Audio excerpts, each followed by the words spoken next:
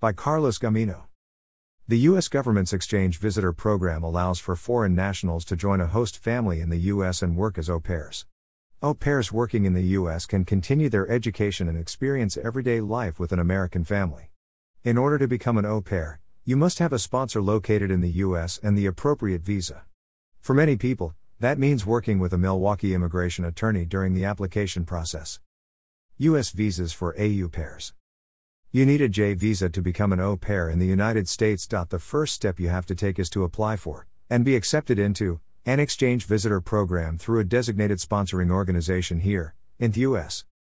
You must be proficient in English, a graduate of at least a secondary school, between 18 years old and 26 years old, physically capable of providing child care, personally interviewed, able to pass a background investigation that includes your education, personal and employment references, and a criminal background check.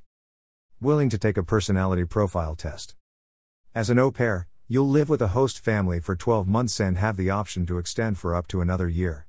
You must be professionally trained and willing to provide childcare for up to 45 hours per week, and no more than 10 per day.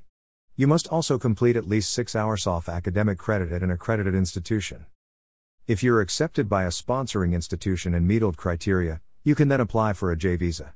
Many people choose to work with a US-based immigration attorney during the process, which can be time-consuming and, in some cases, complicated. Do you need to talk to a lawyer about getting an exchange visa? Call us at 414-383-6700 to schedule a consultation with an experienced immigration attorney. We can answer your questions about exchange visas and the steps necessary to getting one, including scheduling an interview at your local embassy or U.S. consulate. If it's easier, you can also contact us online for more information. Carlos Gamino.